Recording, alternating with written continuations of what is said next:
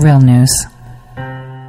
Welcome, everyone, to the Tori Says Show. I'm your host, Tori. Today is February 27th, 2020, and it's Thursday. Still not Friday yet.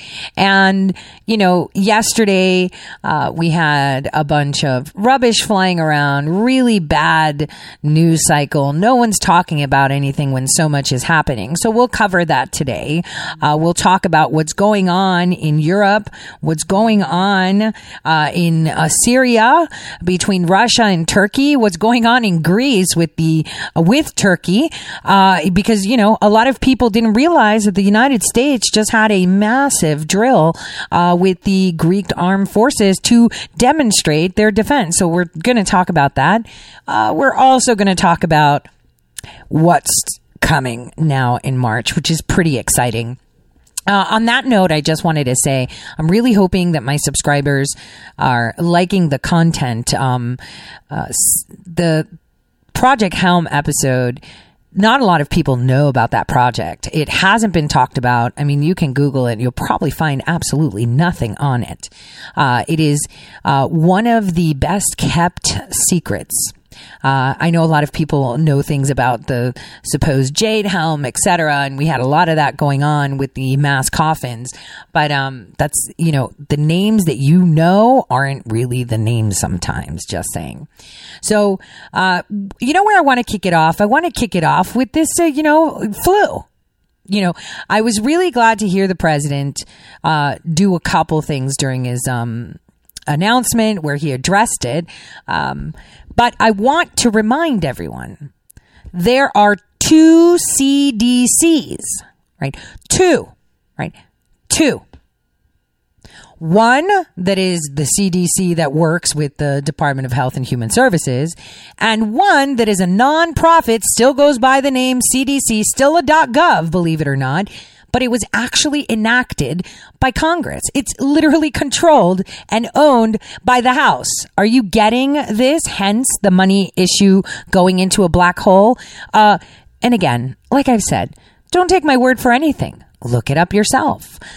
So that's number one when we're talking money and application of persons, because what we saw is Pelosi freaking out that he had fired 5 key individuals.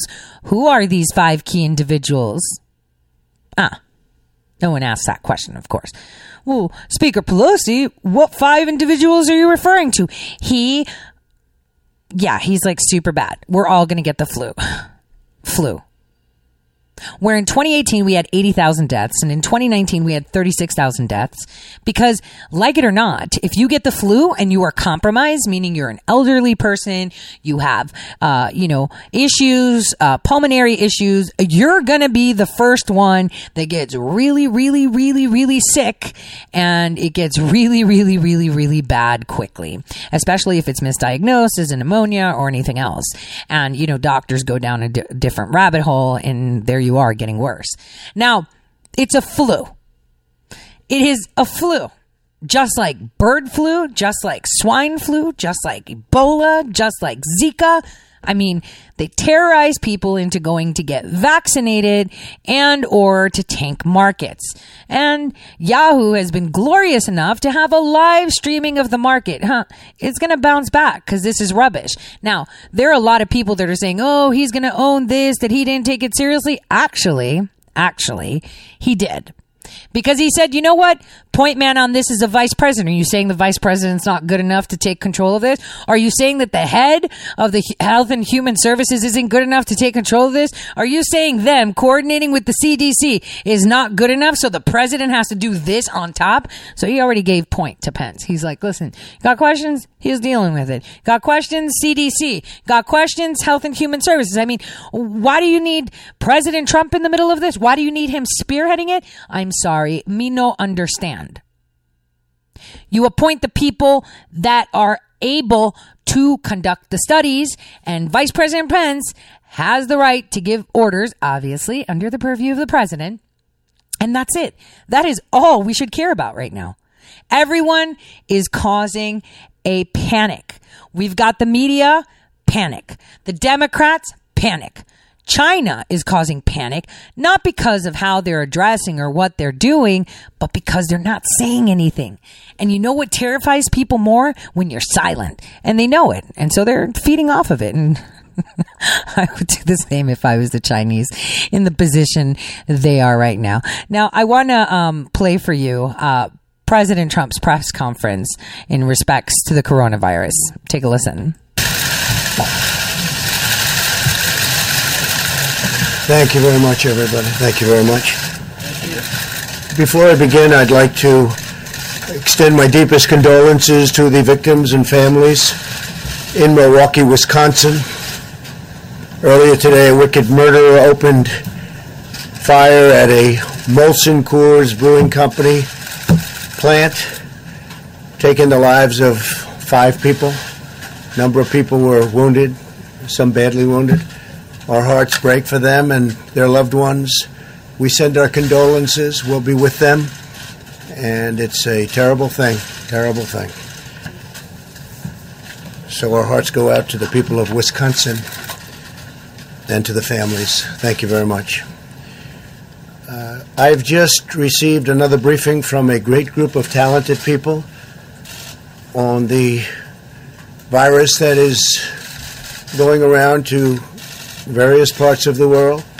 We have, through some very good early decisions that were actually ridiculed at the beginning, we closed up our borders to flights coming in from certain areas that were hit by the coronavirus and hit pretty hard. And we did it very early. A lot of people thought we shouldn't have done it that early, and we did, and it turned out to be a very good thing. And the number one priority from our standpoint is the health and safety of the American people, and that's the way I viewed it when I made that decision. Because of all we've done, the risk to the American people remains very low. And we have the greatest experts in the world, really in the world, right here. The people that are called upon by other countries when things like this happen. We're ready to adapt, and we're ready to do whatever we have to as the disease spreads, if it spreads. As most of you know, the level that we've had in our country is very low, and those people are getting better, or we think that in almost all cases the better are getting. We have a total of 15. We took in some from Japan. You heard about that, because they're American citizens and they're in quarantine, and they're getting better too. But we felt we had an obligation to do that. It could have been as many as 42, and we found that it was just an obligation we felt that we had. We could have left them, and that would have been very bad, I think, American people. And they're recovering. Of the 15 people, the original 15 as I call them, 8 of them have returned to their homes, to stay in their homes until fully recovered. 1 is in the hospital, and 5 have fully recovered, and 1 is, we think, in pretty good shape, and it's in between hospital and going home. So we have a total of, 15 people, and they're in a process of recovering, with some already having fully recovered. We started out by looking at certain things. We've been working with the Hill very, very carefully, very strongly, and I think we have very good bipartisan spirit for money. We were asking for $2.5 billion, and we think that's a lot, but the Democrats and I guess Senator Schumer wants us to have much more than that. And normally in life I'd say, we'll take it. We'll take it. If they want to give more, we'll do more. We're going to spend whatever's appropriate. Hopefully we're not going to have to spend so much, because we really think we've done a great job in keeping it down to a minimum. And again, we've had tremendous success beyond what people would have thought. Now, at the same time, you do have some outbreaks in some countries. Italy and various countries are having some difficulty. China, you know about where it started. I spoke with President Xi. We had a great talk. He's working very hard, I have to say. He's working very, very hard. And if you can count on the reports coming out of China, that spread has gone down quite a bit. The infection seems to have gone down over the last 2 days. As opposed to getting larger, it's actually gotten smaller. In one instance where we think it's somewhat reliable, it seems to have gotten quite a bit smaller. With respect to the money that's being negotiated, they can do whatever they want. I mean, we'll do the 2.5. We're requesting 2.5. Some Republicans would like us to get 4, and some Democrats would like us to get 8.5. And we'll be satisfied whatever it is. We're bringing in a specialist, very highly regarded specialist, tomorrow, who works actually at the State Department. Very, very tremendously talented in doing this. I want you to understand something that shocked me when I saw it, that I spoke with Dr. Fauci on this, and I was really amazed, and I think most people are amazed to hear it. The flu in our country kills from 25,000 people to 69,000 people a year. That was shocking to me. And so far, if you look at what we have with the 15 people, and they're recovering, one is pretty sick, but hopefully will recover. But the others are in great shape. But think of that, 25,000 to 69,000. Over the last 10 years, we've lost 360,000. These are people that have died from the flu, from what we call the flu. Hey, did you get your flu shot? And that's something. Now, what we've done is we've stopped non-U.S. citizens from coming into America from China. That was done very early on. We're screening people, and we have been at a very high level, screening people coming into the country from infected areas. We have in quarantine those infected and those at risk. We have a lot of great quarantine facilities. We're rapidly developing a vaccine, and they can speak to you. The professionals can speak to you about that. The vaccine is coming along well, and in speaking to the doctors, we think this is something that we can develop fairly rapidly, a vaccine for the future, and coordinate with the support of our partners. We have great relationships with all of the countries that we're talking about. Some it's a fairly large number of countries. Some it's one person, and many countries have no problem whatsoever. And we'll see what happens. But we're very, very ready for this, for anything, whether it's going to be a breakout of larger proportions or whether or not we're at that very low level. And we want to keep it that way. So we're at the low level. As they get better, we take them off the list, so that we're going to be pretty soon at only 5 people, and we could be at just 1 or 2 people over the next short period of time. I just wanted to say, there are many nations across the planet right now that have coronavirus victims, but they're treating it as a flu because it's no big deal. And in Greece, they had one person that came in from Italy that was not Greek. Actually, they were a migrant. Turned out they had coronavirus, but the other Greeks that they reported turned out to have what they call the flu, that may be a corona type virus flu, because there are a lot of flu strains that are corona viruses, which means it's the shape of the virus, but whatever. We digress. So here he is allowing them to get some response for their politicizing a flu. And that's what's interesting. He's like, they're making a vaccine. I mean, we could just go to Bill Gates. He was researching the vaccine in 2017, wasn't he? According to the patent, he patented a vaccine for that virus. But again, I digress. So here he is telling him, all right, you want to make this a big deal? Let's talk about this big deal. We're ready. We're working on a vaccine. We ain't got sick people. People get the flu. All right, let's move it along. That's basically it. Here's the specialist. Here they're talking, and that's pretty much it. And so now Here we have President Trump answering questions. Let's put him on. Great country. As far as this coronavirus is concerned, you have a great scientific and medical team behind you and with you, and I'm sure they will keep America safe.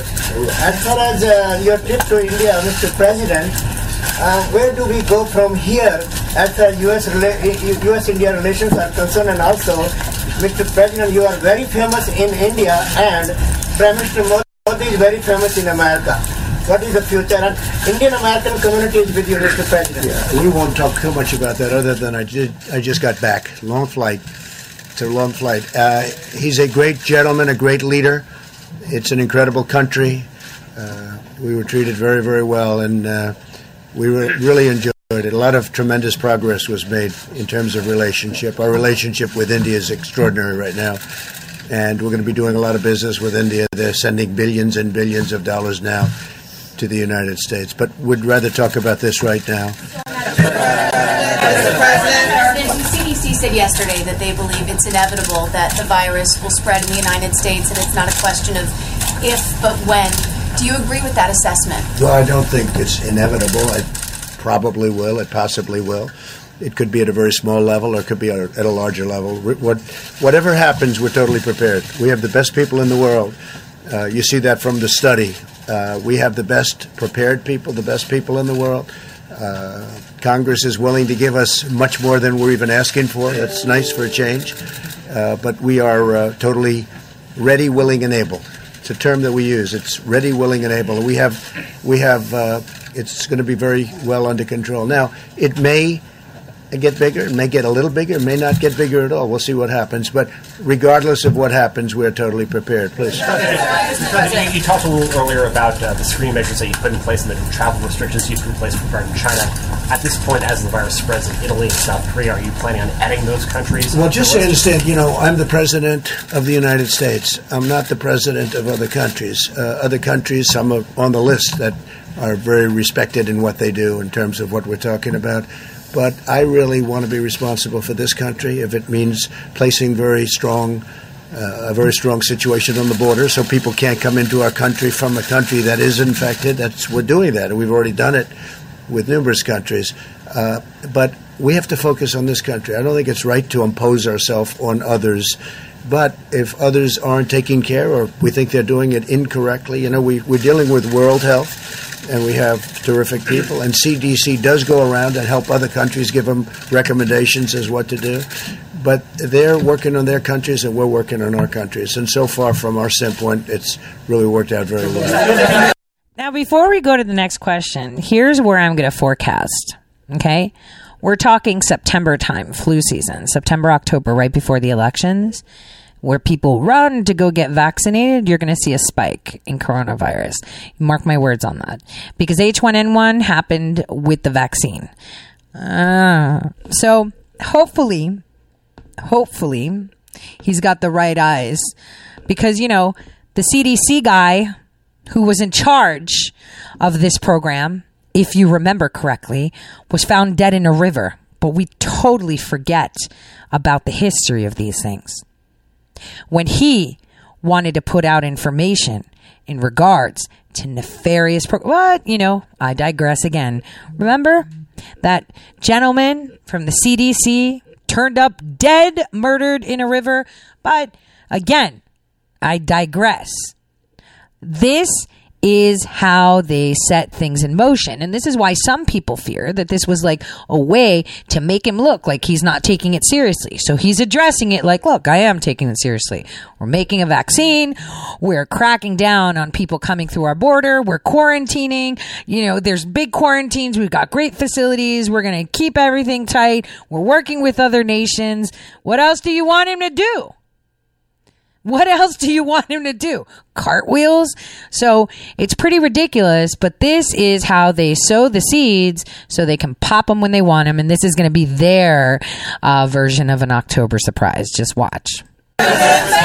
Just to follow up on Steve's question, can you clarify, are you considering restricting travel to and from South Korea, Italy, and other countries that have been affected? At a right time, we may do that. Right now, it's not the right time, but at a right time. And we are checking people as they come through, specifically for the problem that we're dealing with. So we're checking a lot of people if they're coming from South Korea's been hit pretty hard. Italy's been hit pretty hard.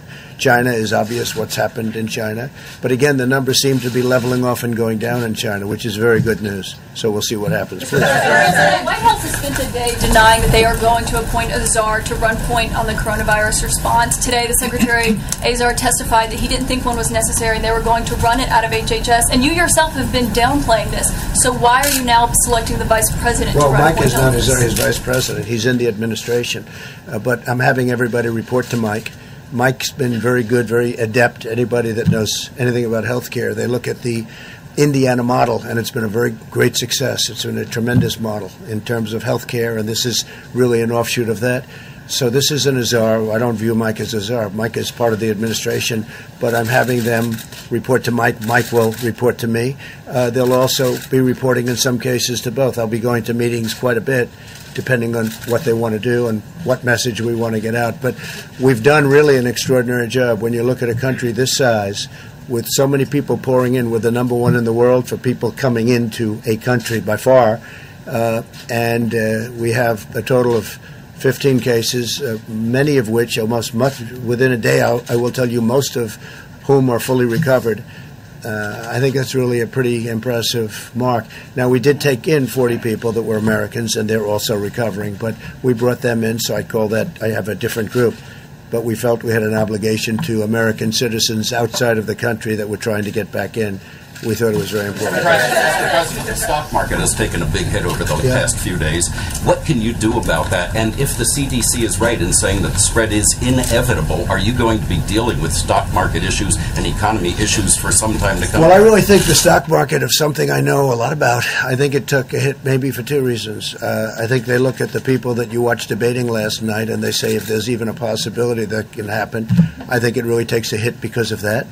And it certainly took a hit because of this, and I understand that also because of supply chains and various other things, and people coming in. But I think the stock market will recover. The economy is very strong. The consumer is the strongest it's ever been. Our consumers are incredible. They're incredible. That's why we're doing well, and other countries have not. Even before the virus, we're doing great. Other countries have not been doing great. Our consumer is very, very strong, very powerful economically. Yeah, please. Mr. President, have you been presented any plans that would involve quarantining cities like we saw in China? And what would have to happen for you to take a step We do like have plans of on a much larger scale, should we need that. We're working with states. We're working with virtually every state. And we do have plans on a larger scale if we need it. We don't think we're going to need it, but, you always have to be prepared. And again, Congress is talking to us about funding, and we're getting far more than what we asked for. And I guess the best thing to do is take it. We'll take it. How much money are you willing to give Congress if they're going $6 billion? Well, we're going to see, but we'll take care of states because states are working very hard. We have hospitals in states that make rooms available, and they're building quarantine areas where you can keep people safely. We're working really well with states. It's a very What do they want him to do? Build up some freaking camp and say, look, we're totally ready for something that's not going to happen. It's a flu. Wash your hands. You'll be fine. That's what you have to do. End of story. And I was glad he kind of told them that. Like, seriously.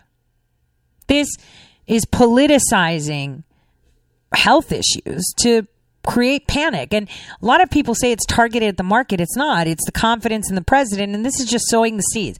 They're making a big deal. You're going to forget about it next week because all of this stuff is coming out. And they want you to focus on that rather on all the other stuff that's going, like war brewing, Assange's extradition, things that really, really matter. What's going on with Iran, Afghanistan, and all these resignations and firings. I'll see you in a bit.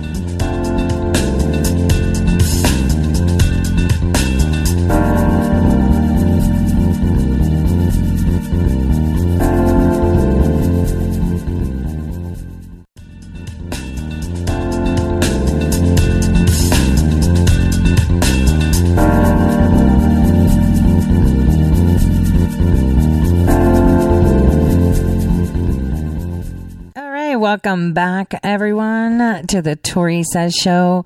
So we were talking about the coronavirus. We were talking about fake outrage. We were talking about politicizing something that is a big nothing burger. And it's been politicized so bad that now they want to call it the Trump virus. So it's all Trump's fault. This is just how butthurt they are. It's Trump's fault.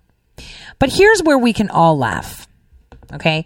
Aside from the fact that the New York Times is insanely obsessed with President Trump, calling it the Trump virus, when he didn't do anything for it, which is so ridiculous. I mean, it just makes you realize just how desperate they are. They are very desperate. But what I want us to understand is just how depleted the Democrats are and how desperate they are. Yesterday, I was having a late night conversation because apparently lately I've been sleeping a lot, and having conversations at odd hours. But I was having a conversation with someone and I was like, if there was no President Trump right now, and the candidates that are running for president on the Democratic ticket were the only people that were available for me to choose, I would literally move to Antarctica and hitch up an igloo or do something, because that is terrifying. It is terrifying. It is terrifying to know that that is the only hope for America if there was no President Trump. And I then thought about it this morning when I got up and I was working and having my coffee.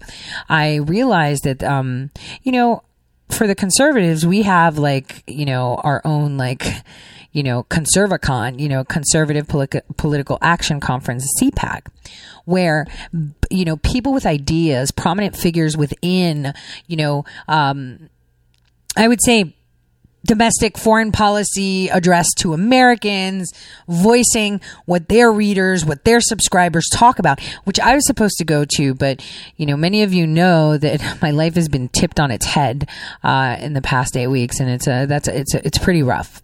But we have this. Okay. Americans with common sense have this. Now, I'm not saying that CPAC is completely independent. Let's keep this straight. I'm not saying that CPAC is full right. Let's keep that straight, okay? I've got some, criticism on that. But regardless, the concept is that this is like an annual political conference where people can get together, and people that voice opinions of people that have demonstrated that people want to hear what they have to say are there. And we discuss ideas and we put together things, that serve us. It's like our party. But the Democrats don't have that. Actually, listen to this.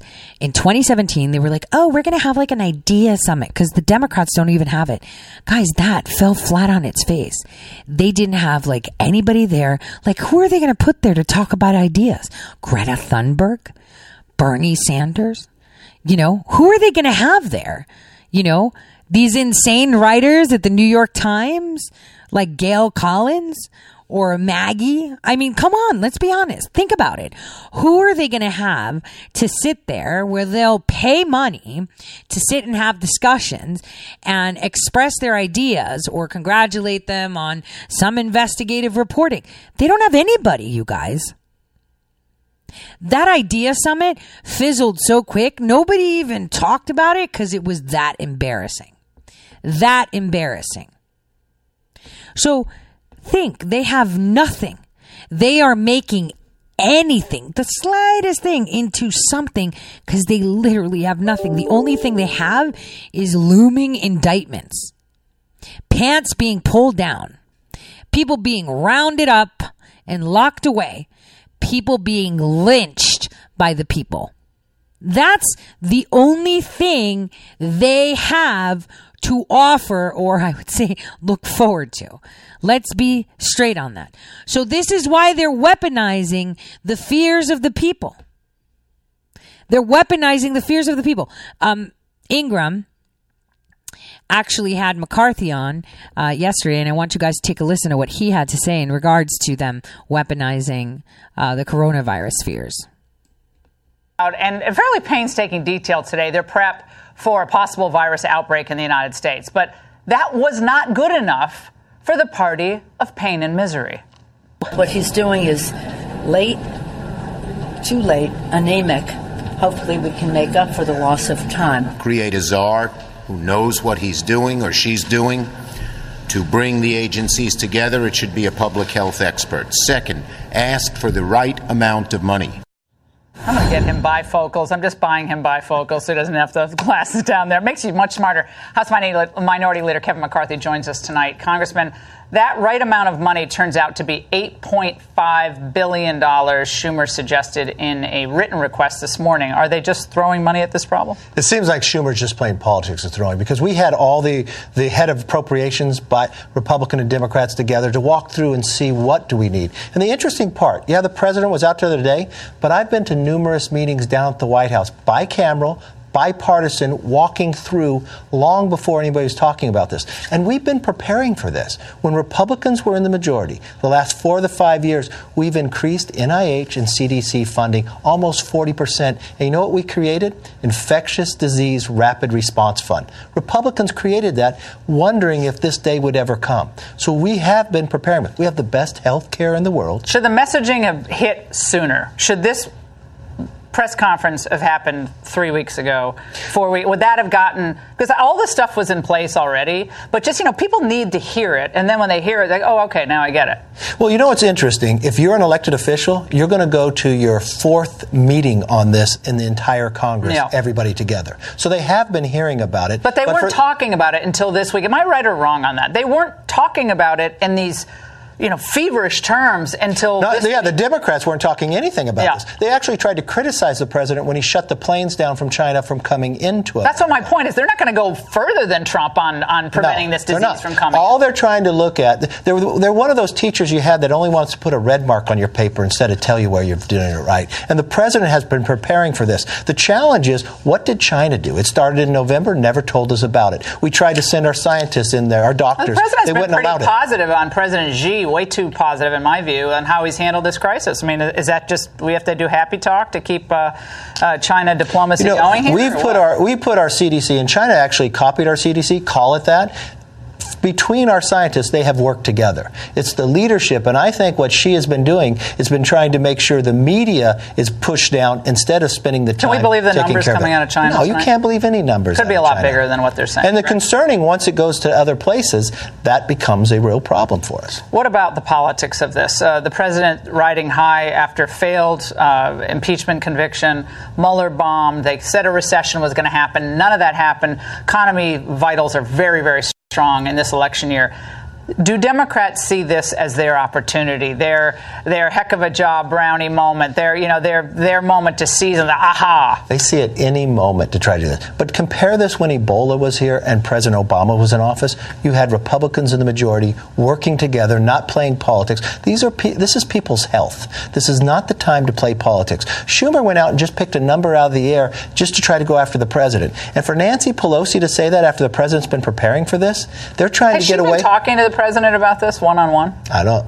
You'd have to ask the president, because I don't know if we're ever calling. But we've had all the administration down giving us briefings. We're going to our 4th one just this week. All right. I have to get your reaction to last night's debate, Congressman.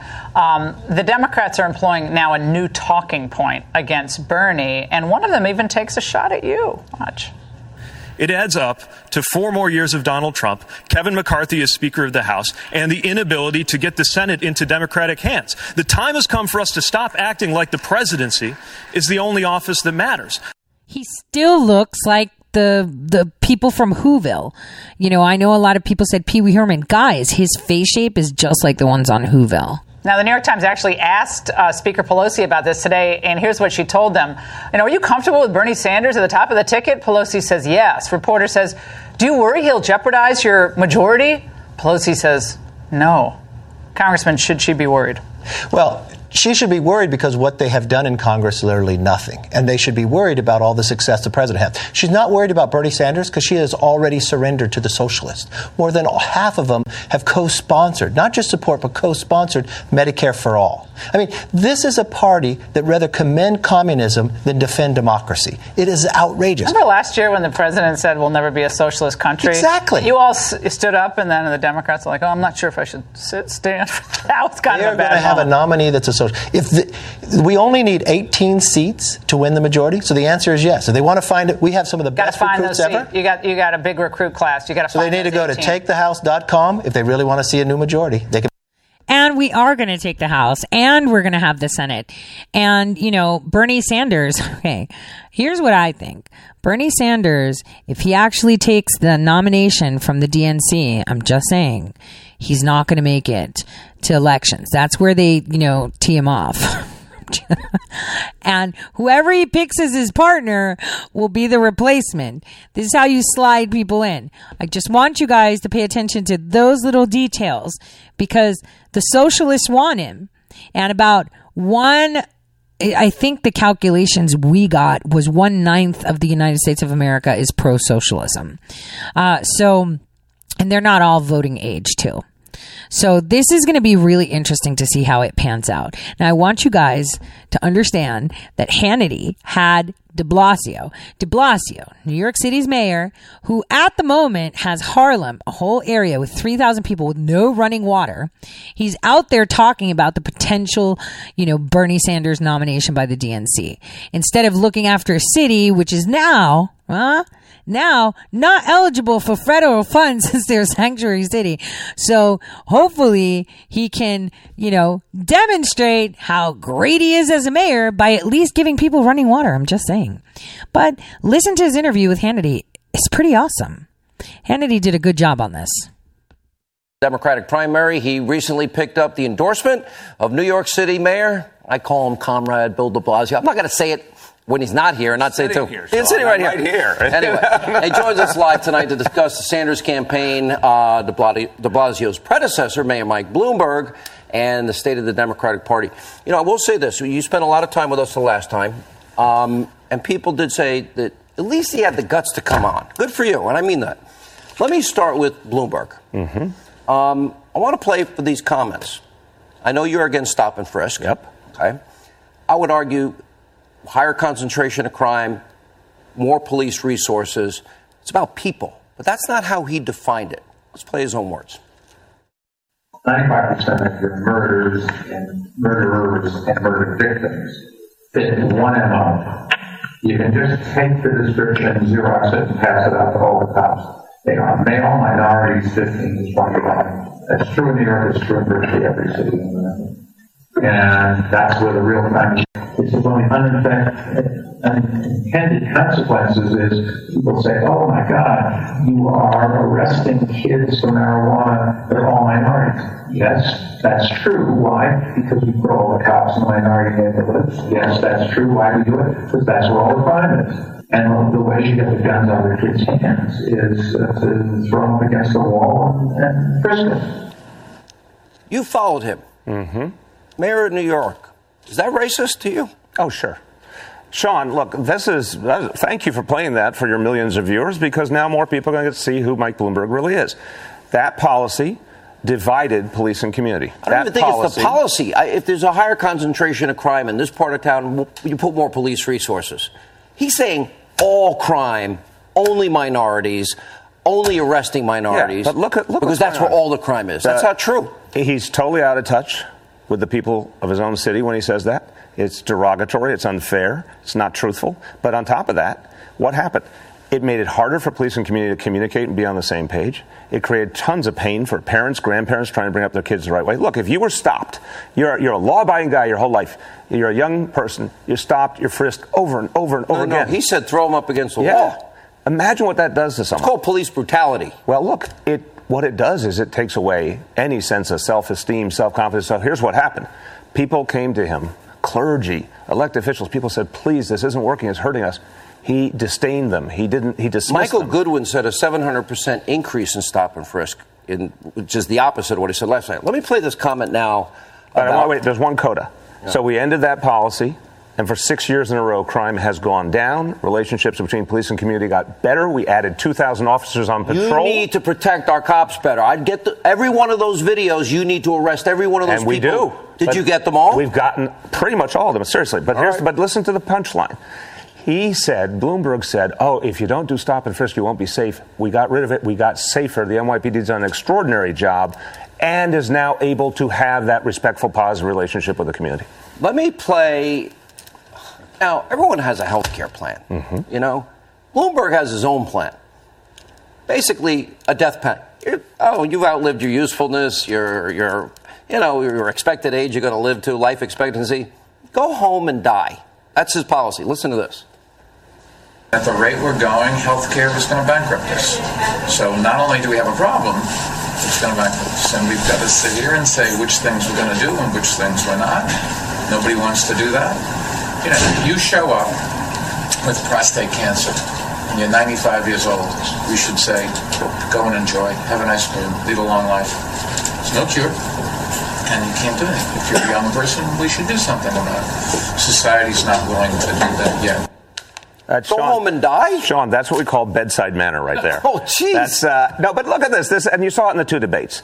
This guy has no common touch, no connection to people. Look, one of the things you and I have talked about, you've got millions of viewers who are working Americans, everyday people, and I'm here with you because I want to talk to them too. We should all be talking to each other. But when you watch Michael Bloomberg on that debate stage, he's got no clue what everyday people are going through. He doesn't care to know. When he was mayor here, if you tried to talk about what's happening in the neighborhood, what was happening to everyday people, all he could think about was that elite he comes from. And it comes through here. How do you talk about health care? We've got lots of people, tens of millions of people who need health care. How do we work together to get it to them the right way? Not, how do we plan your funeral? That was shocking to me. But what's interesting about this, and the reason I'm asking you first about him, is you're not supporting him. You're supporting Bernie Sanders. I will say this about Sanders, and over the years, you need to tell him to come back on the show. He's ducking me. But at least he believes this crap. I mean, he is sincere.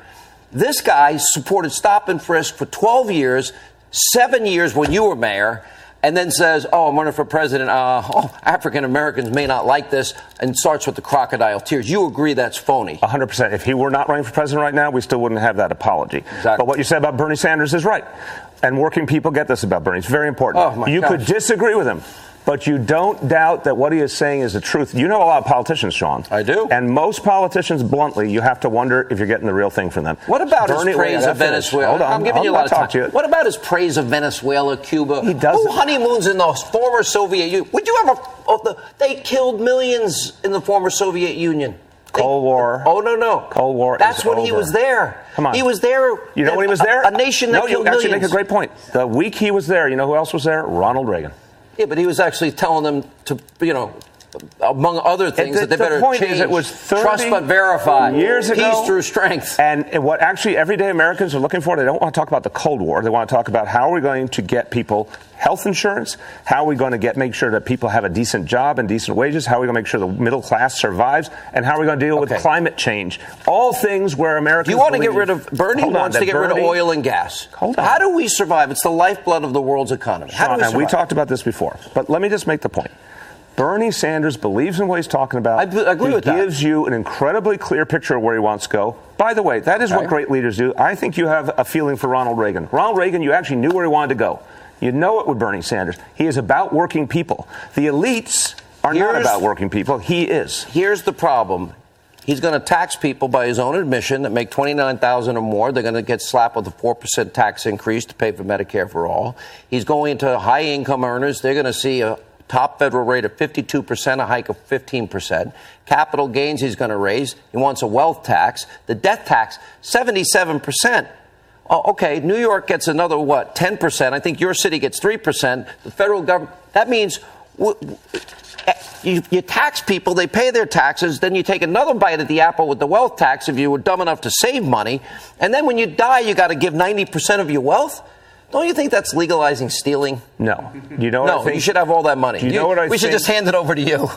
You know what I think unites Republicans, Democrats, independents? Two things. One, too much money in politics. They'd all like to see the big money out of politics. Two, They all think the wealthy are not paying their fair share in taxes. No one doubts that Bernie Sanders is going to work to make it a more fair. You got to give me a straight answer. How much of every dollar, after you pay state, local, federal, sales, property taxes, should everybody be allowed to keep?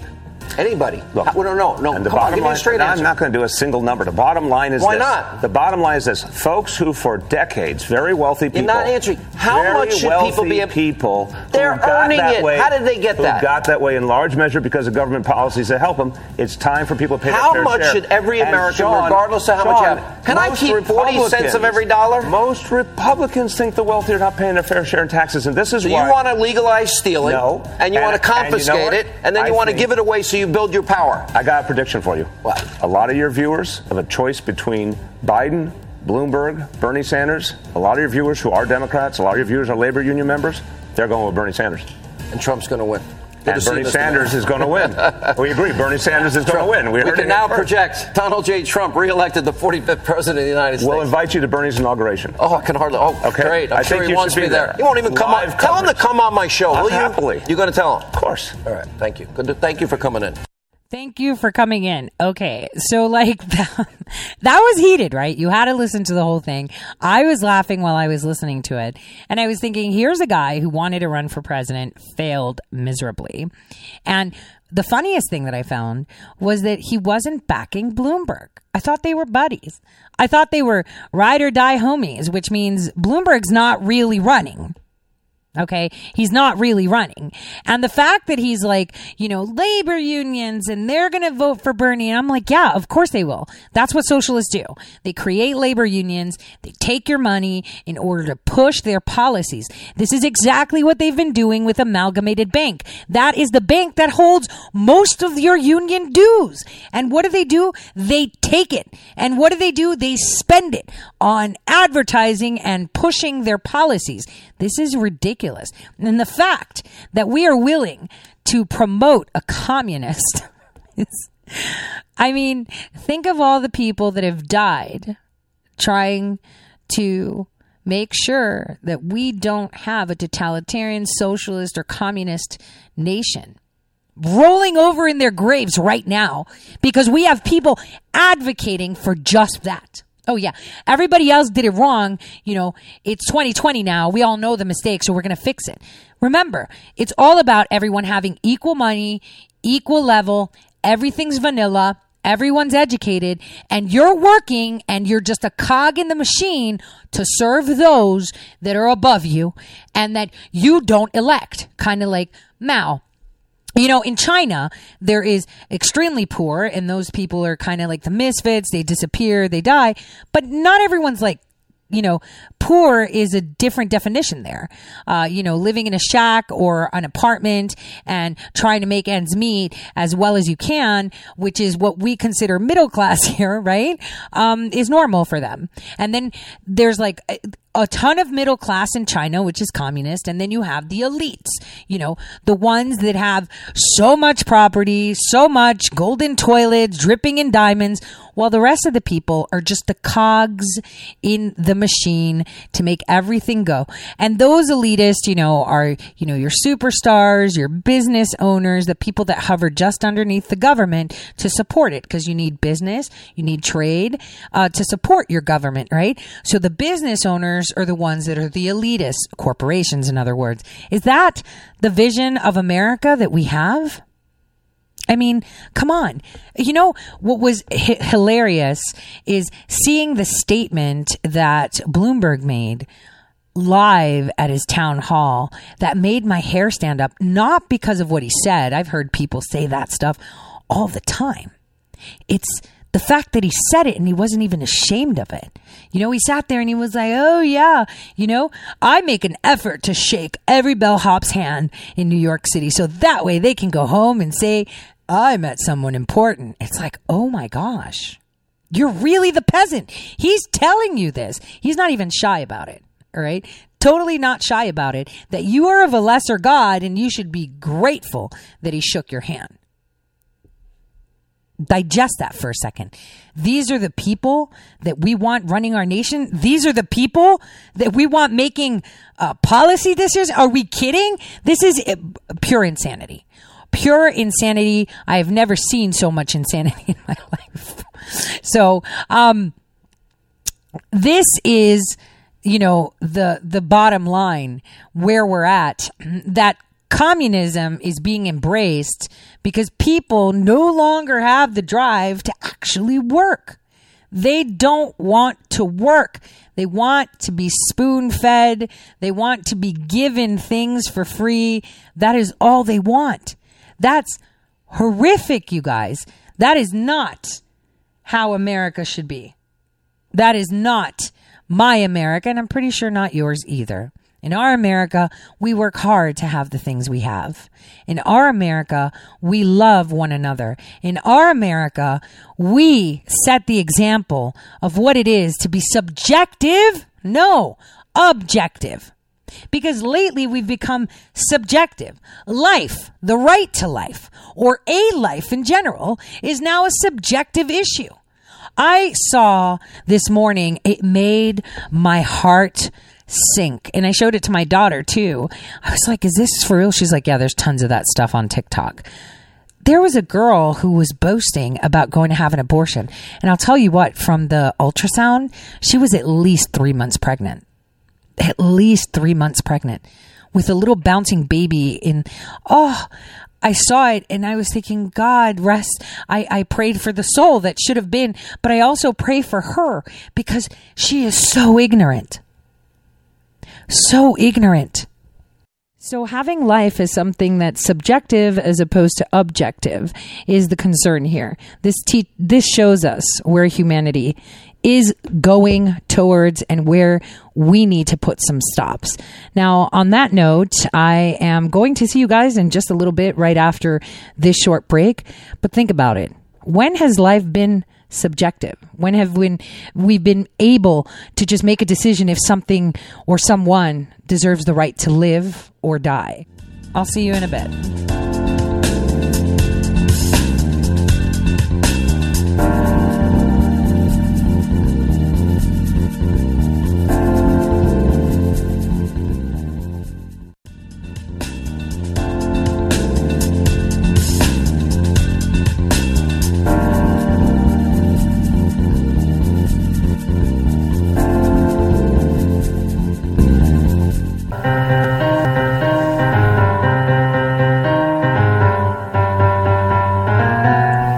Real news. Welcome back, everyone, to the Tori Says Show. I'm your host, Tori. So right now we, have talked about coronavirus, talked about, the party of communism, the pandemic party, because they're sick too. They're not only purporting further sickness, but they're also sick themselves. These people are insanely sick. And we're going to get into more of the nefarious sick people soon. I think we should talk about it tomorrow on Friday, because there's something else that should be coming out today. I wanted us to kind of focus and see the wins that we've had. So, first of all, the Department of Justice can now, like I announced yesterday when it was breaking, they can now take away your naturalization. So if you came here as a migrant and you, maybe obfuscated ties to like terrorists like Al-Shabaab, or, crimes, or lied about your name, your date of birth, or committed crimes here, or you're a sexual offender here, they will deport you. They will revoke any right you have in this nation. And that is a good thing. Because we should not be, and the thing is, once you get rid of them, like, will they take them back? Like, think, will Somalia take Ilhan Omar back? I mean, Qatar will for sure, and Turkey will for sure. But I don't know, will Somalia take her back? Now that we've got that foothold through Kenya. These are the things that are wins, that are going under the radar without a lot of talk. And that's why I tweeted out, hey, Ilhan, we've been busy. Because this is how it comes down to it. Our nation, this is our house. And we get to be picky just like everyone else. My daughter, she was telling me, everyone's telling me how we're racist and we're not letting people come in at school. And I was like, listen, man, if I want to go to Australia, they're going to do a point system. And they might say, you know what? No, we don't want you in here. and be like, but I really want to live with kangaroos and big spiders. Let me in. And they'll say, no, you don't qualify because we don't like you. You want to go to a European nation. Have you tried getting a visa as an American in a European nation? Oh my gosh. Tons of questions. I don't know, man. Can you do the job? Do you speak the language? And it's like, but in America, we're supposed to just let everybody in here, don't speak the language. Got a job, any skills? Yo no understando. And it's like, okay, no speak English. Okay. What are you going to do? Yep. And they just stare at you. And you're supposed to say, all right, yeah, just come on in. How is this okay? We don't get to throttle immigration. We don't get to be selective rather than open the floodgates and let them all in. You let them all in. Where are they going to go? How are they going to work? They don't even speak the language. It's a requirement in some nations in Europe to speak their language. But I digress again, huh? Oh, that's racist saying it. Have you tried to get a visa in Mexico? What about Canada, where they speak English? England? Motherland, right? That we broke from. Have you ever tried to get a visa to live there? If you fly to London without a return ticket, you're not going in. See, these are small, minute details that they forget to kind of, talk about because it's not in their best interest. Because then it's like, wait a minute, so why are we supposed to do this? Oh, everybody else doesn't, but we do. Okay, get it. Totally makes sense. So, immigration, big deal. And that's sucking the life out of our infrastructure, our ability to support American citizens. It's sucking the life out of everything. All our monies, all our resources for migrants. And migration is a huge issue in Europe right now. In Greece, it's really going insane. Like, these people are really going insane. And a lot of media is kind of painting it in a way of, oh my gosh, so, horrific that, they're not accepting them. They don't want them. They're an island. They actually have, fixed square footage that has been around their family for forever, and that they're supposed to just hand out to somebody else. This is how you show that you're accepting, by collapsing your own home? Do you take the door off your house and let everybody in? Like, how does that work? It doesn't. So the reason immigration is so important is because President Trump won the sanctuary city fight. That means we can withhold funds from sanctuary cities. We don't need to give federal dollars to states that have issues because they have, sanctuary, because they have migrants. It's like, well, you chose to have them, so deal with it. Fix it yourself. You have money for the migrants? Deal with it. You're not going to use federal funds to pay for them. Take a listen. The Trump campaign yesterday sued the New York Times for libel over an op-ed about a Russia conspiracy. The president says doesn't end there. When they get the opinion totally wrong, as the New York Times did, and frankly, they've got a lot wrong over the last number of years. So we'll see how let that work its way through the courts. If you read it, you'll see it's beyond an opinion. That's not an opinion. That's something much more than an opinion. They did a bad thing, and there'll be more coming. The New York Times promising a long court battle. Well, here to weigh in is Fox News senior judicial analyst and host of Liberty File on Fox Nation, Judge Andrew Napolitano. Hey, Good Judge. morning. Good morning, guys. So there's a couple of principles here. First of all, opinion is protected. So the president's point is this is an opinion, is not an opinion. It was presented as fact. If it is an opinion, the case goes away because your opinion can be anything you want. The doctrine is called fair comment. Even if the fact quoted in it in the New York Times is wrong? Correct, because it is the opinion that he claims he's aggrieved by. Now, I said he claims. He's not the plaintiff. The plaintiff is the campaign. And under libel law here in New York, where they filed the complaint, a group can't be the plaintiff. Only an individual who's actually been harmed by the alleged defamation can be the plaintiff. Was the president harmed?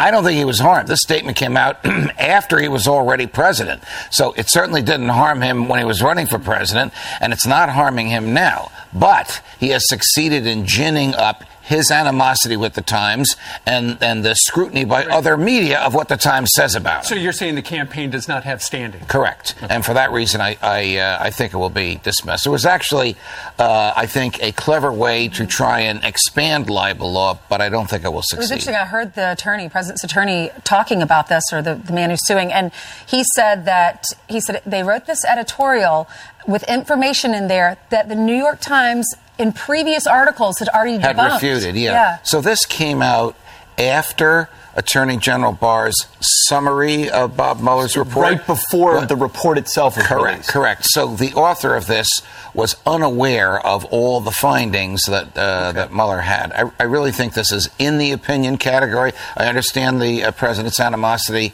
but he's going to have to sue personally, which I don't think he wants to do as the sitting president. Well, we heard the president last night during his press conference say we'll see it work through the courts. Meanwhile, yesterday the administration got a big win in the Second Circuit Court of Appeals, where they said the administration was right to say to sanctuary cities, if you do not follow sanctuary policies, we're not going to give you money. A bunch of states sued, and now the courts say the administration has the opportunity to say no dough for you. This has been looked at by 5 federal appellate courts. There are 12 in the country.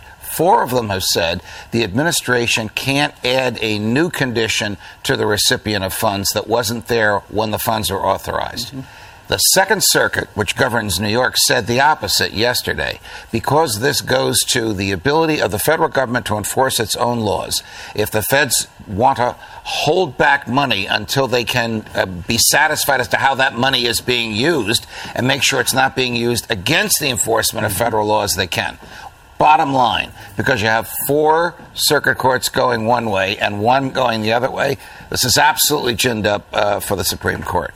When will this come down? If it gets to the Supreme Court, I was surprised. Close to election time. I was surprised that this New York court voted in favor of the president. Tell us about this court. I was surprised as well. I mean, this is the most prestigious. My friends in the D.C. Circuit are not going to want to hear this. This is the most prestigious federal appellate court in the country because it is New York. I was stunned at the way it went. How does the Supreme Court come out if it goes to that level? Prediction, 5-4 in favor of the president.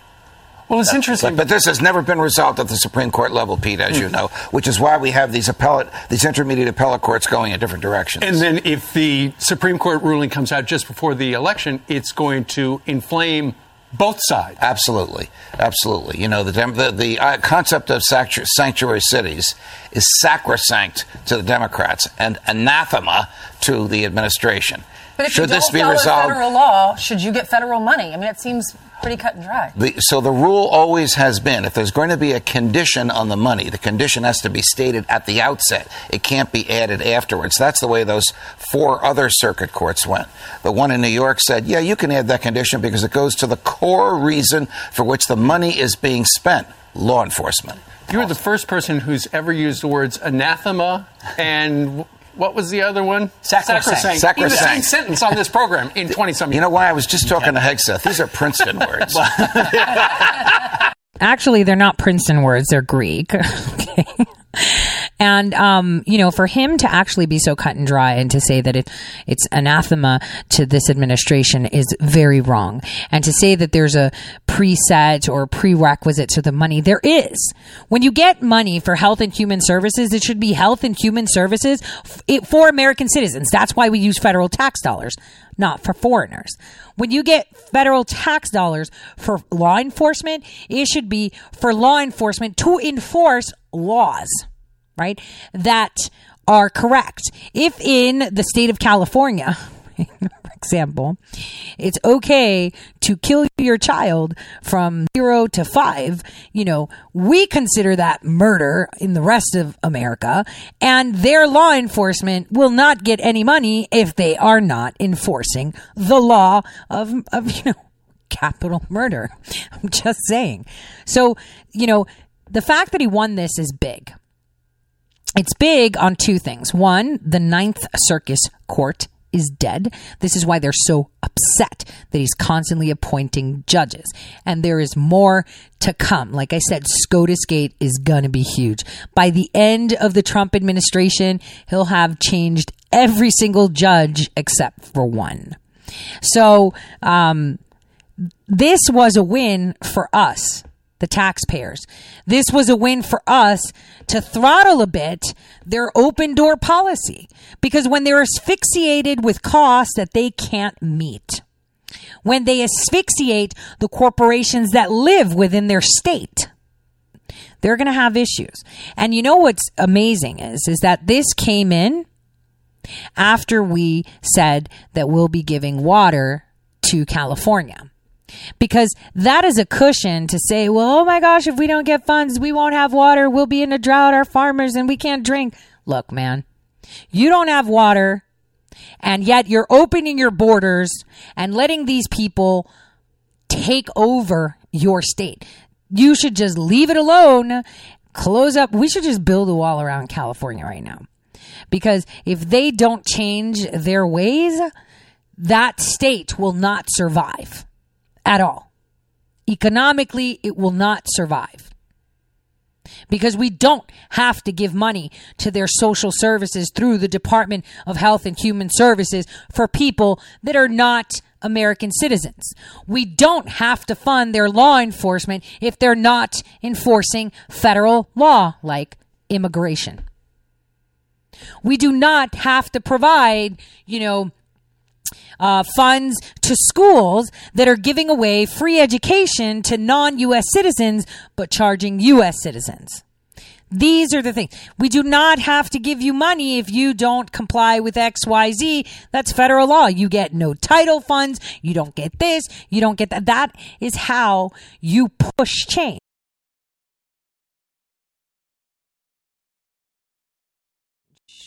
By throttling their pockets, because there's only so much Twitter's going to pay for, Google's going to pay for, Disney's going to pay for, Hollywood's going to pay for. They're going to be bone dry and they're just going to leave. And there's already a mass exodus from California. This is hurting them beyond belief. Now, earlier today, Pelosi was live and she had a press conference. I want to listen to her babble and talk about it together. I put out a statement on the coronavirus threat. It probably is in your inbox, but in case you don't look there, we said the United States government must address the spread of this deadly coronavirus in a smart, strategic, and serious way.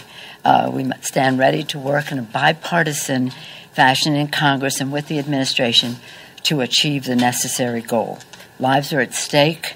This is not a time for name-calling or playing politics. The first step the Congress must take is to ensure that the government has the resources needed to combat this deadly virus and keep Americans safe.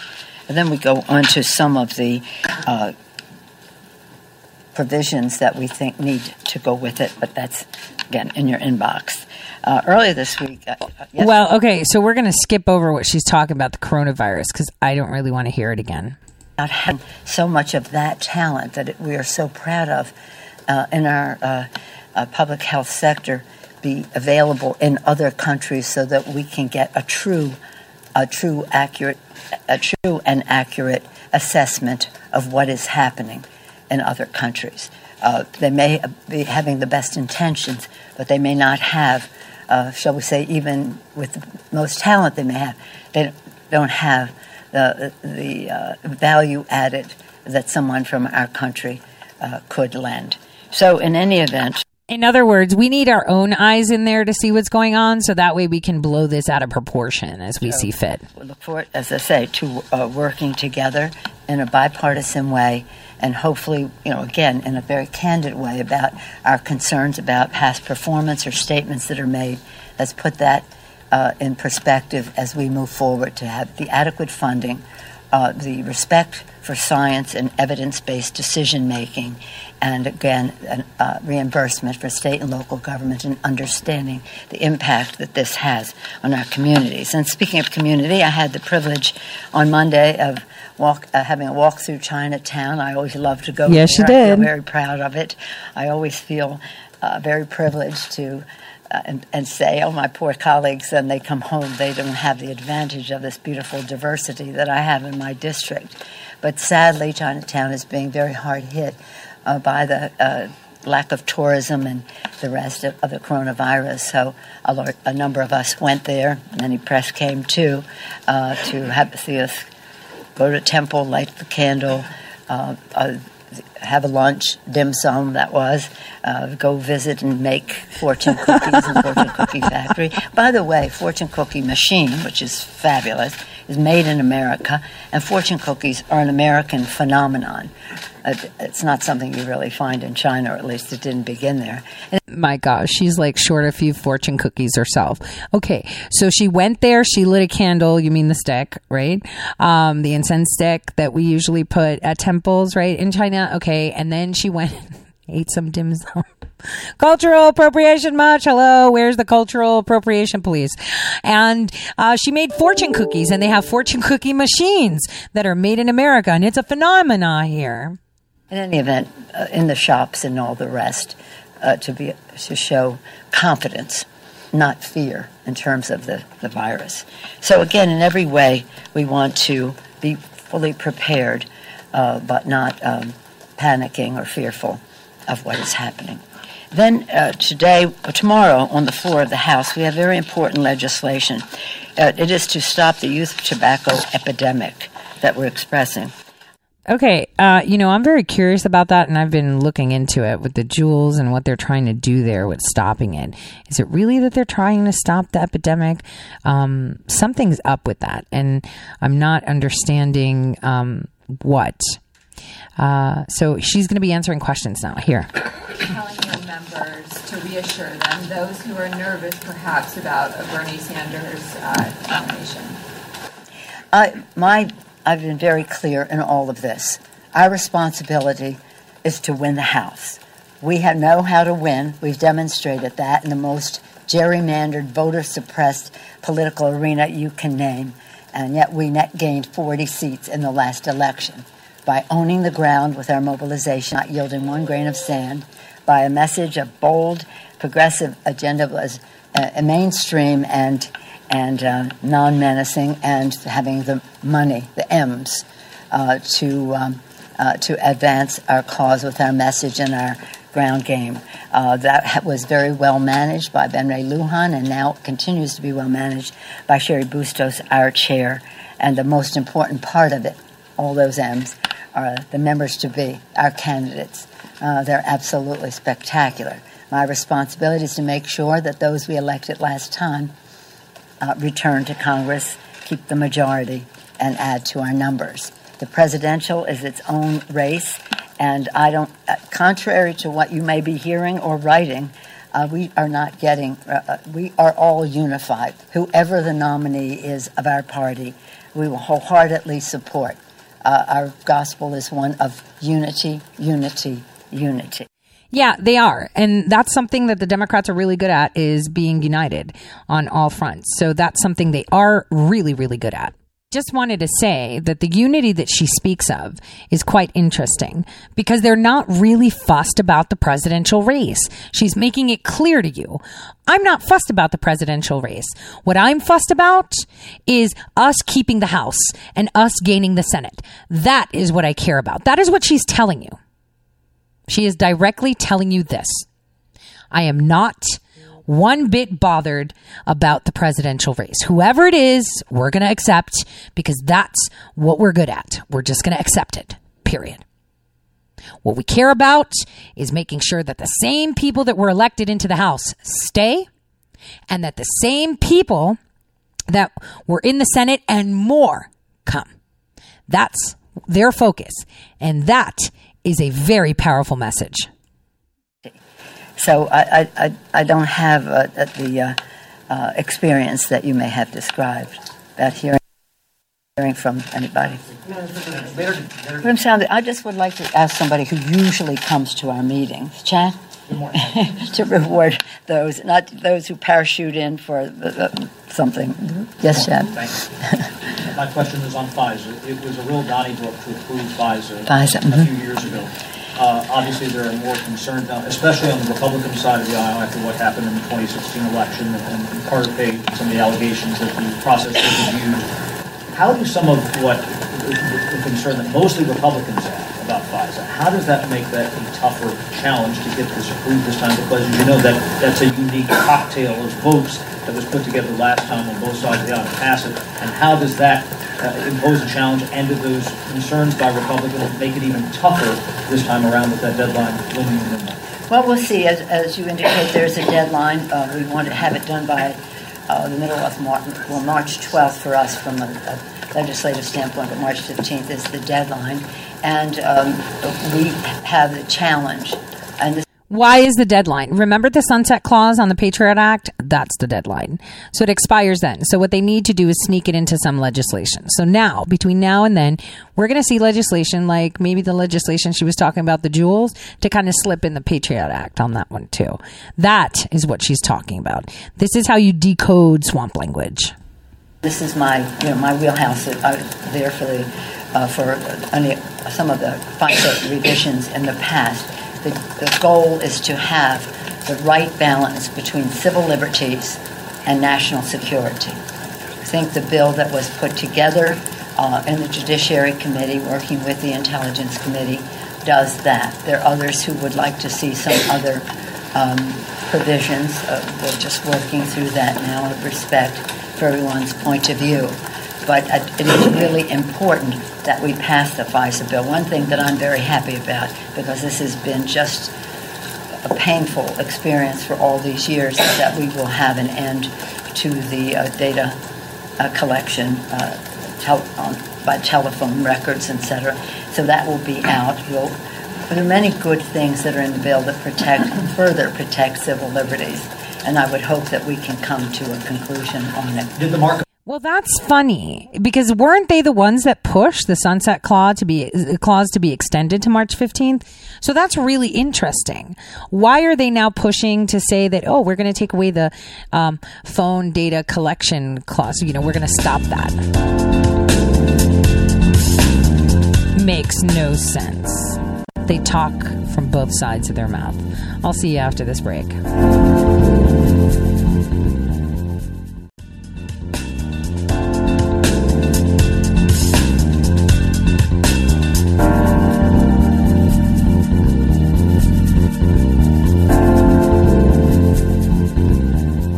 All right, welcome back, everyone, to the Tori Says Show. This is the last half hour, and I just wanted to bring to your attention a retweet I just did. Someone put together this graphic about Pete Buttplug, and it's pretty spectacular in the way it was put, and it's titled "How to Create a Manchurian Candidate in Just 12 Easy Steps." Now, the next Subscribestar show, Extended, will be talking about the Oxford Rhodes Scholarship from Cecil Rhodes. And it's also going to talk about McKinsey, which is a key company. And again, we're going to be talking about Project Helm. This is a Project Helm product. So I just thought, for those of you that are on Twitter, I just retweeted that. It's pretty incredible the way he lays it out, so it's simplified. The stuff isn't tinfoil hat stuff, especially, in science, right? When you conduct an experiment and you get a result and you're like, yo, totally love the result. The proof is in the pudding. Or if you get a result, right? Actually get a result. The proof is actually in the pudding. You want to see, can I repeat the same experiment and get the same result? It's a repetition to make it fact. You can't say, oh, if I put salt in the water and stir it, it'll dissolve. Oh, look, it happened. And someone says, that's a tinfoil hat theory. No, watch, I'll do it again. I don't know, man. It's just 2 times. Do it again, again, until it's fact. This is fact. again and again and again, if you actually put it down in that simple format. But see, the thing is, Pete was in an era where there is documentation, there is evidence that can be found, whereas those that are now in power, there isn't. This brings politics to a new level. This means politicians are going to have to mitigate hardcore because everything's documented unless they wipe the internet clean, God knows. Now, we talked about the coronavirus a lot, the hoax, the pandemic party, we're not going to politicize this, but politics. People are talking about Huber supposedly writing a report. Look, this guy's a prosecutor. He doesn't have to write a report. This could be like a summary. Here's all the list of the grand juries that we went through. The only report that he would give is to grand juries that didn't find people guilty. Now, the FISA, I'm not happy with the FISA reform. Okay, I'm not happy with it at all because they're discussing on altering the FISA. In order to do something like that, you got to take down the Patriot Act. You have to go back to that and fix that. You got to fix Section 702, and then you go to FISA reform. That's how it goes down. So, you know, I don't understand why conservative voices are like, oh, we're working on it. We're marking it up. We're doing this. What do you mean marking it up? It's like you're saying, oh yeah, you know, I'm totally going to fix that, you know, that ceiling. But you have no wall fixed and no floor fixed. You can't do FISA reform without dealing with the Patriot Act and, you know, specifically Section 702. That is what needs to be rectified. They spied on President Trump. They spied on his campaign. They spied on him as an individual. They knew he was coming. They knew he was coming way before he even announced. Point is, how do we avoid this from happening? Pelosi's like, yeah, we won't do like phone and data collection anymore. That's not in the FISA reform. Okay, that's not in the FISA reform. That's the thing. So I want people to understand that this is all for show. Kind of like I told you, Graham, talk, no walk, right? Where are all these hearings? Where are all these subpoenas? Nothing. So when you're hearing them talk about, oh, FISA reform, I'm pissed. I am really pissed. Because, okay, I want you to listen to this clip. The president retweeted it. And just as someone that's worked with legislation before, I find this really odd. Congress faces a March 15 deadline to extend Foreign Intelligence Surveillance Act. Take a listen. Welcome back to our program here. Good to be with you, Bill. Congratulations on the new time slot. Thank you very much. Don't be a stranger. How do we get this right, sir? Well, we got to remember what prompted this whole debate. Remember, it was the Justice Department in 2016 who went to the FISA court and misled the court. That's a nice way of saying they lied to the court 17 times. So we need to change how this works. I think you need someone at the court actually representing the American citizen who's about to lose some of their rights, some advocate for them. So that's one of the things we're going to try to push and get done in this legislation. Okay, but I'm reading here the administration supports keeping the part of the law that allows this agency to collect data on U.S. citizens. You got a problem with that? I do have a problem if it's not properly predicated, if you don't have the safeguards in place to make sure our fundamental liberties are protected. And we know that didn't happen in the Carter Page example. We know that didn't happen in that case. Remember, 17 times they misled the court. I always go back to what the Attorney General said, Bill, about 8 months ago when he testified in front of Congress, and he was talking about the whole Trump-Russia investigation. He said 4 very important things. He said there was a failure of leadership at the upper echelon of the FBI. Certainly true. Comey, McCabe, Baker, Strzok, Page, we know about that. He said spying took place, used a word that drove the left crazy. He said there's a basis for my concern about the spying that happened. And maybe most importantly, he used the term political surveillance. A term that should never happen when we're talking about the United States of America. So that's what's prompting all this and why we need to make the changes, why we need a citizen advocate there to defend the interest of the citizen. Let me try and figure out what the right changes are here. Now, there's one proposal to notify any Americans if they have been surveilled. I assume you would support that? Yeah, we're looking at lots of things. We're actually trying to put together a piece of legislation that we think is much better than the one Mr. Nadler has brought forward, one that's consistent with the principles that are, part of our Constitution, part of our Bill of Rights. But as I said, the most important aspect, I think, is this amicus process where you have someone there representing the individual who's about to lose their fundamental liberties. I also think it's important that we develop a record of what takes place in these courts. There should be a transcript of these proceedings. I think that's critically important. And I think when you're talking about a candidate, you're talking about a campaign, you're talking about an election, and you're talking about a person running for office who's an office holder or a staff person for some of those campaigns or members of office, that there's a sign-off before that kind of procedure moves forward, a sign-off from the highest levels of the Justice Department before any type of that type of surveillance can take place. Okay, two more quick things here. If the president doesn't get the changes he wants, would he veto this? We'd have to talk to the White House, but I think the president's been pretty clear. I mean, think about what the president's been put through. This whole Trump-Russia investigation baloney that started clear back before he was even elected, when they, as I said, went to the court and lied to the court, where they named the investigation Crossfire Hurricane, where he had the struck-and-page text message. So all he's been through, I think he clearly wants reform in the direction I'm talking about and Republicans are talking about accomplishing. Last point on this. You're hearing these reports about him cleaning house, trying to get the never-Trumpers out of his administration. What do you know about that? I think the president's entitled to have the people around him that he thinks will best accomplish the policies he campaigned on and that 63 million of us elected him to accomplish. I think that is entirely what the president wants to do. Have those individuals in his administration who are going to work tirelessly to accomplish what we elected him to do when we gave him that electoral college landslide in 2016. So I am totally for the president having those individuals in place to get the policies done that the American people want. Now, will the swamp push back? Of course. You try draining the swamp's going to fight back. And we see that every single day with this president. But we want him to keep fighting, and that's exactly what he's going to do. There's some creatures in that swamp. Jim Jordan, thank you for your time. You got a deadline in 3 weeks. Thank you, sir, for your time today. You bet. Take care. So, yeah, they have a deadline. They're going to be doing patches. They are running alongside of them while we have the Democrats trying to stupidly try to make us mandate to poison the government.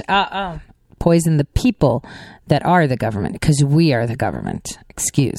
I need to rephrase that sometimes and make it clear. Now,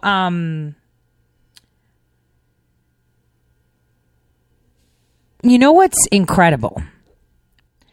We have a lot going on outside of our borders that are affecting us.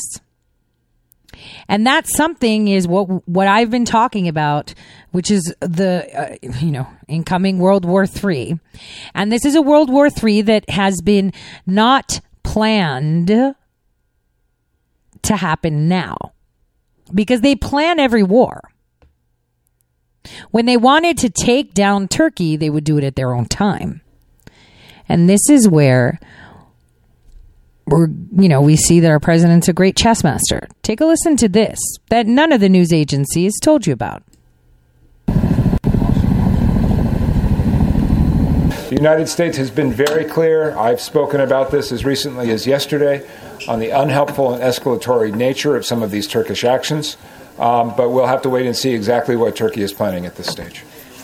And this is our representative in Greece, where they held a live fire drill after they, closed this huge base deal. We are now in Greece. The U.S.-Greece relationship is stronger than it has ever been. Our defense ties and our defense cooperation is an essential component of that.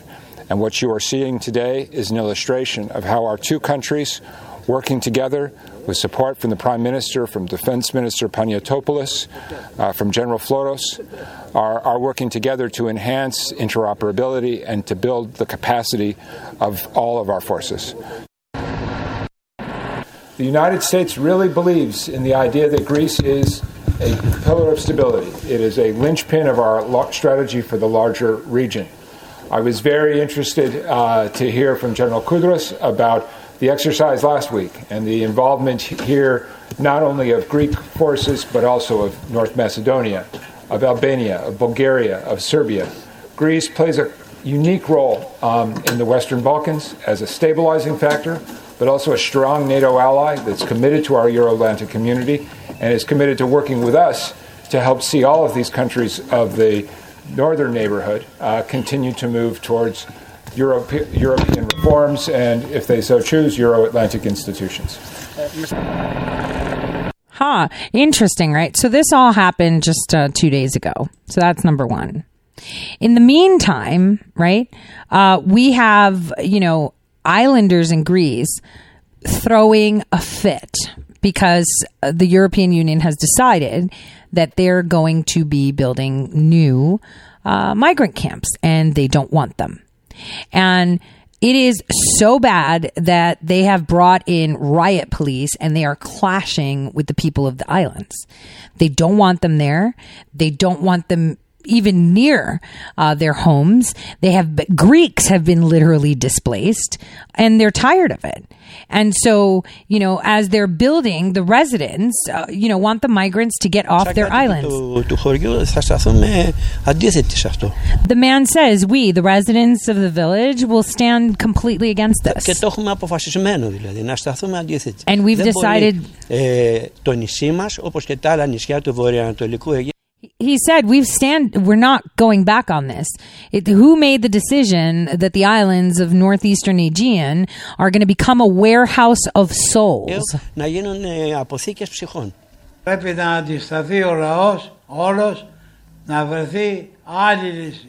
He says the whole population here has to resist.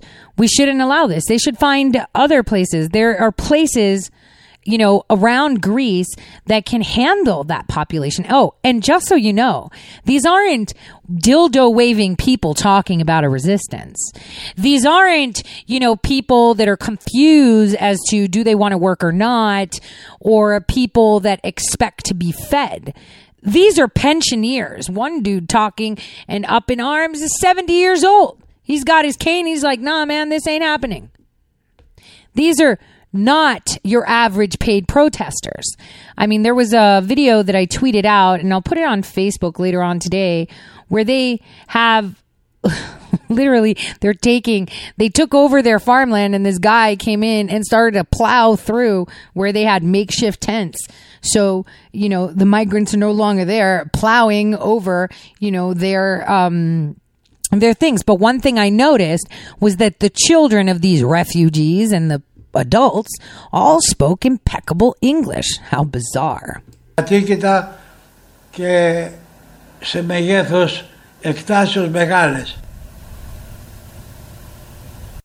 So they want these new camps in the islands of Samos, Lesbos, and Chios to be opened by mid-2020. That's pure insanity. They will not allow it. And Chios, let me tell you something. So every single island has their story. Chios people are the people that walk around with blades. They're known as the people that'll cut you, kind of like Cretians are known to carry around rifles all the time and just shooting in the air when they're happy. That's their thing. That's a cultural thing. This could get really, really bad if things aren't taken care of. They're just this is Turkey's plan. The European Union has decided to make us kneel so that they can come at us. Now, let me speak to you from a strategist perspective. If I wanted to eradicate the Muslim Brotherhood, I would indeed make it very enticing for Turkey to come at Greece, which means, yes, I would cause turmoil in the islands of the Aegean. So the Turks feel comfortable to come in and say, well, we're going to now drill here. We're going to now. And then the Greeks, knowing that this is done on purpose, that they're being suffocated and there's this turmoil, are lying in wait. So then when Turkey comes with their forces to Greece, then suddenly Russia's like, yo, you're getting out of, Idlib today. And they're like, well, we don't have forces going down there now. And their military is split. And then they lose. Because if they get attacked from their west, which is Greece, from the north, which is Russia, and then from the south, which is Syria and Russia, I mean, who are they going to rely on? Iran? So from a strategy perspective, and like I said, it's going to get kicked off by the North, sounds pretty interesting. Now, why do I say this? Because Turkey and Russia are literally on a collision course. They're fighting like the nobody's bombing has business. been relentless for 3 months now. Syria's northwestern Idlib province has been pummeled by President Bashar al-Assad's forces as he tries to recapture the territory from rebels. But in the last 48 hours, there's been a spike in hostilities.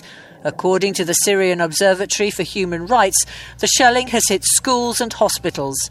Dozens of civilians have been killed, among them children. The regime's fierce military campaign, backed by Russia, has sent nearly 1 million people fleeing from their homes in freezing temperatures.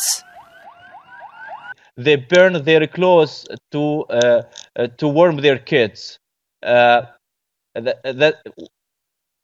other words, Idlib about to be the most catastrophic humanitarian situation in history.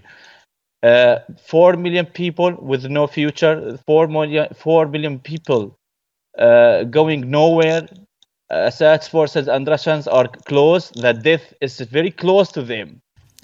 Turkey is backing the rebels and demanding that Assad's forces pull back behind a line of its observation posts by the weekend, or he will force them one way or another. We will not take even the smallest step backwards in Idlib. We will certainly push the regime outside the borders we designated and ensure the return of the people to their homes. The borders we designate? Who are they to designate Syrian borders? The observation posts were set up as part of the 2018 Sochi deal, which agreed on a de-escalation zone. However, that's failed to stop Assad's advancing forces. I just wanted to say that during this meeting, in this meeting where they're showing Erdogan and Putin, Putin's wearing a BRICS lapel pin. As Turkish and Russian officials begin a third round of talks in Ankara aimed at reducing tensions in the region, tens of thousands of Syrian refugees continue their own fight just to survive. Evelyn Laverick, Euronews. They really don't care about these people. Like, they are nothing but collateral damage that they welcome. The state of the humanity that these people in charge have is so questionable that it can't even be nearly close to humanity, right? Everything's subjective to their goal, whatever that goal may be, which is ultimately taking down humanity in all its essence. Now, we're seeing a lot of things going on. I just want to say more nefarious. And this goes to feed into episode 4 that I introduced in the 3rd episode of the Subscribe Star show. We're going to be talking about the Luciferian Trust, also known as the Lucis Trust, which is a nonprofit organization. Now, this nonprofit organization, believe it or not, has done something quite curious in the past couple days. There is research being done now, okay, which is really bizarre, in North Carolina. There is a lab that is taking the coronavirus, and what they want to do is they want to synthesize a sample of the coronavirus from its genetic code. You know, think about it. What can go wrong with manipulating genetic code, which is RNA, not really DNA, RNA, right, of a virus. So viruses, like I've explained to you, have a mutate, right?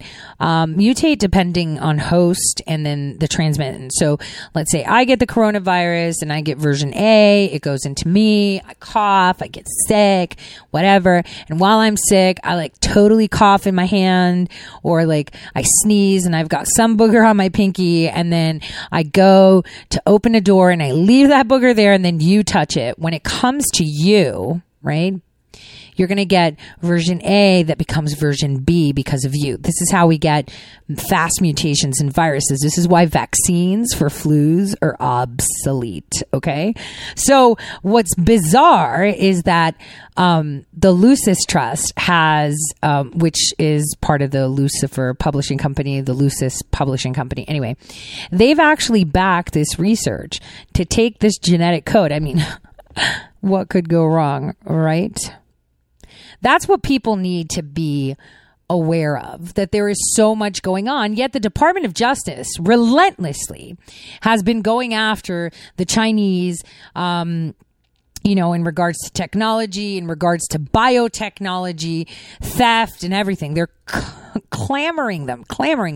And, we're seeing so much happening on the front of pursuing the persons of intellectual property. But we're not seeing a lot of stymieing these nefarious nonprofit organizations, right, that are considered spiritual foundations, that embrace the United Nations, that sponsors things like UN, the WHO, Greenpeace, Amnesty, and UNICEF, that are promoting alteration of the material structure of this virus. And again, it's just a darn common cold. It's just the nippier one, I guess. And in China, they've had actually really bad cold weather. And don't forget that the majority of their population right now is elderly, so they're more vulnerable, hence why they die more. And don't forget, 20% of the population in China, 20% of the world's population is located in China. So it's kind of like when you go for a sale, 10% on, 10% off on $10 is, like nothing. It's $1. But if you buy $100, you get $10 off. What a steal. So if 1% of your population, when you have 300 million, dies off, it's this much. When it's from China, it's like a portion of the world.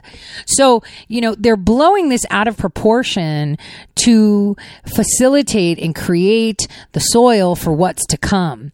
And now the pandemic, the health, is one of the biggest scares, because we will not be able to point the finger now that they've opened up that Pandora's box. So that is terrifying. They can try all they want, but we will succeed. The good always succeeds and wins and oversteps on darkness. But just imagine, they're willing to put themselves at risk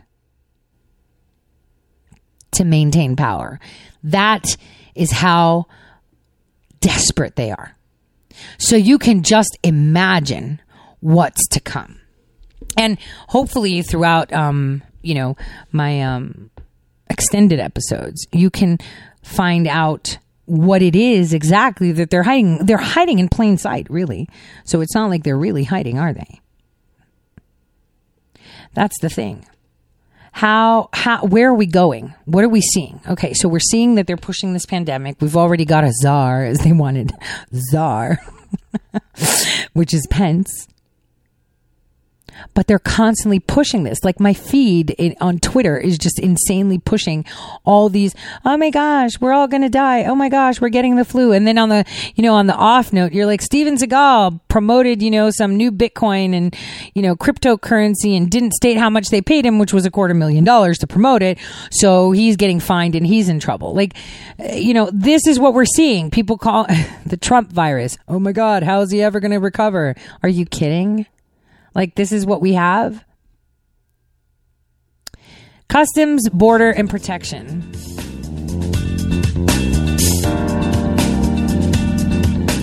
That's going to be the topic of tomorrow. I mean, in the news. And over the weekend. Border. And that includes South, airports, and whatnot. God bless everyone. I'll see you all tomorrow. Same time, same place. Only on Red State Talk Radio.